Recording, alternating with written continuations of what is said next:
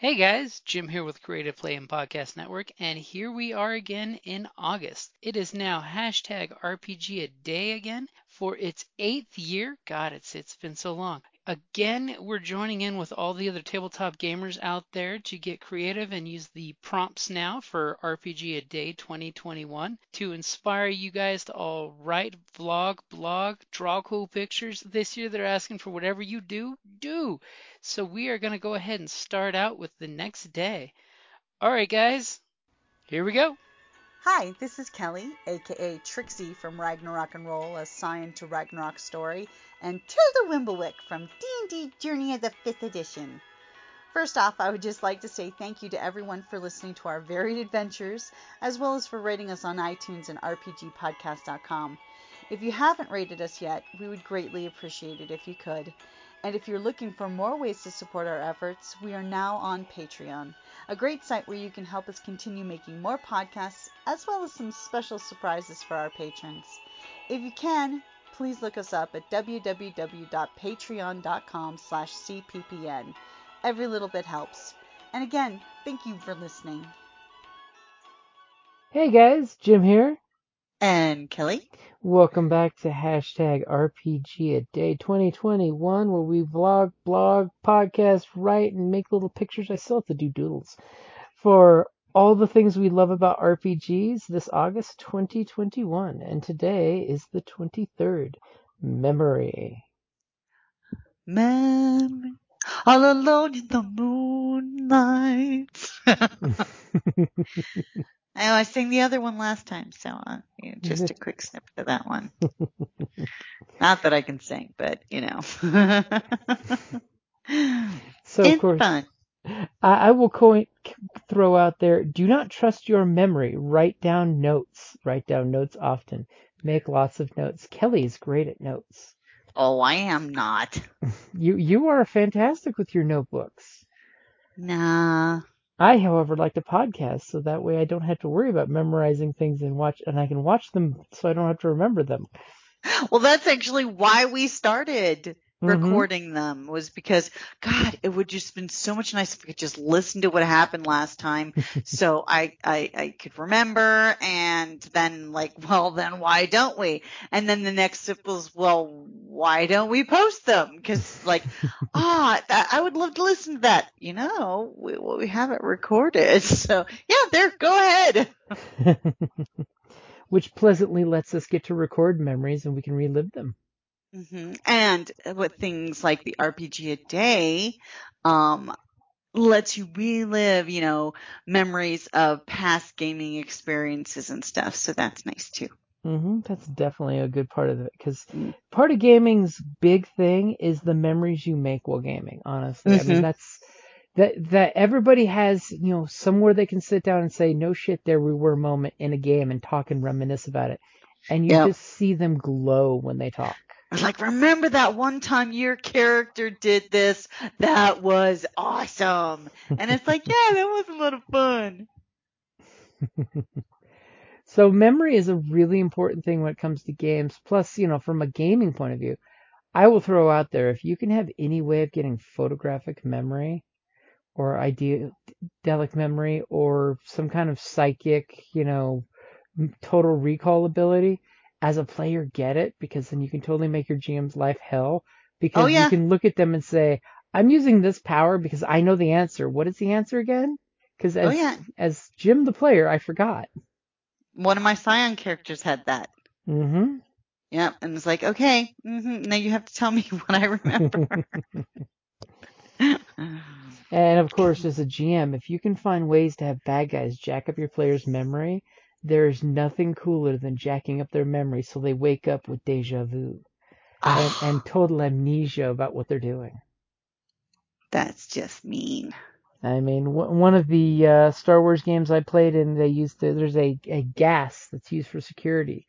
And there's been a couple different podcasts have all used it because it's such a great tool, but it's a knockout gas that a security company uses in Star Wars to take out people who are breaking and entering, and it also gives them short-term amnesia. What did you just say? Short-term amnesia. What did you? So you can totally have a fun one-shot of, all of a sudden you have all these players wake up and looking at each other, not knowing who they are. It's almost like, wasn't there a sci-fi comic book and TV show based on a bunch of people who woke up with amnesia? And part of their journey was to figure out who they were in dark matter. Yeah.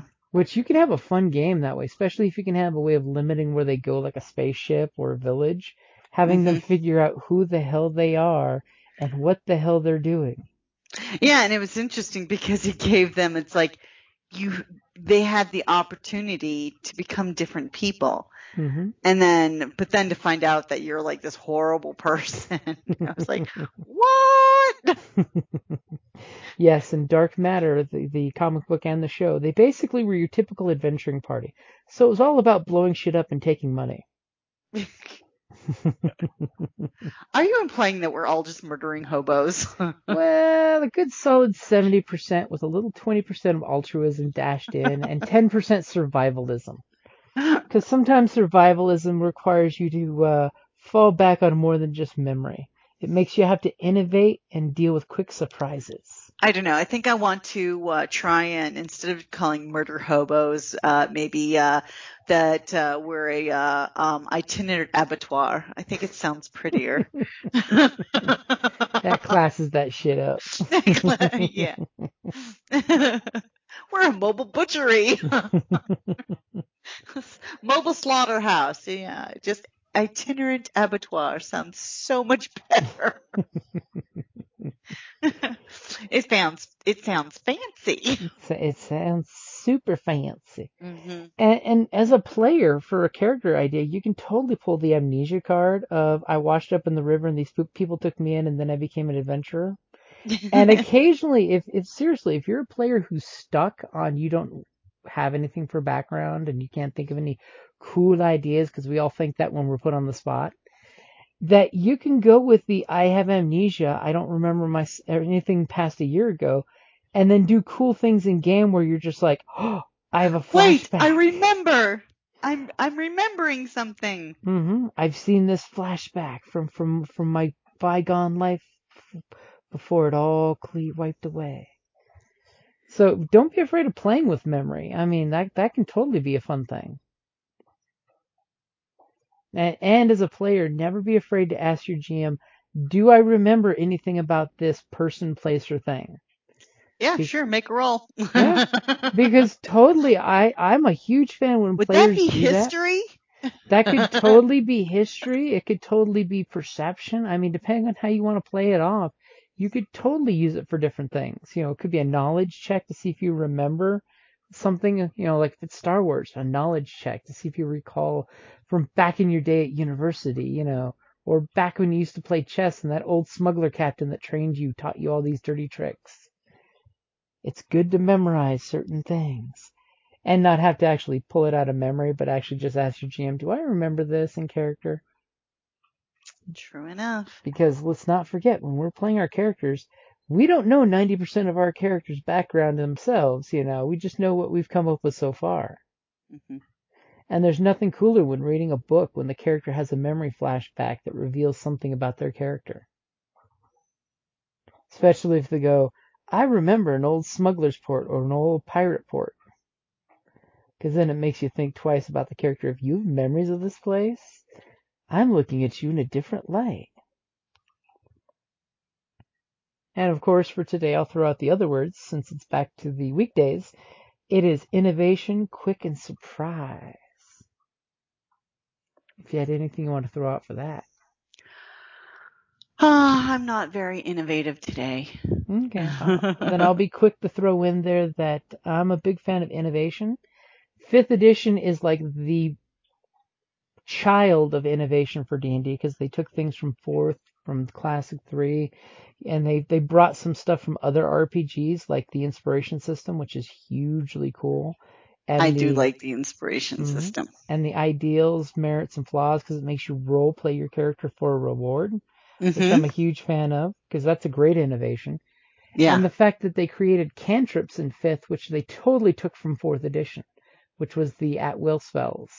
Yeah, see, I mean, it makes total sense too, because it's like back in the old days, I never wanted to play a caster Mm-hmm. because it's like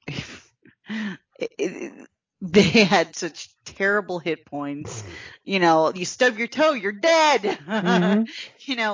And there was only so many spells you could cast, at least with cantrips. The way you have the cantrips are basically unlimited. They may Mm-hmm. not be super powerful, but you have something that you can fall back on traditionally. Mm-hmm. And some of them were so much fun. I mean, come on, Vicious Mockery. It's a hoot.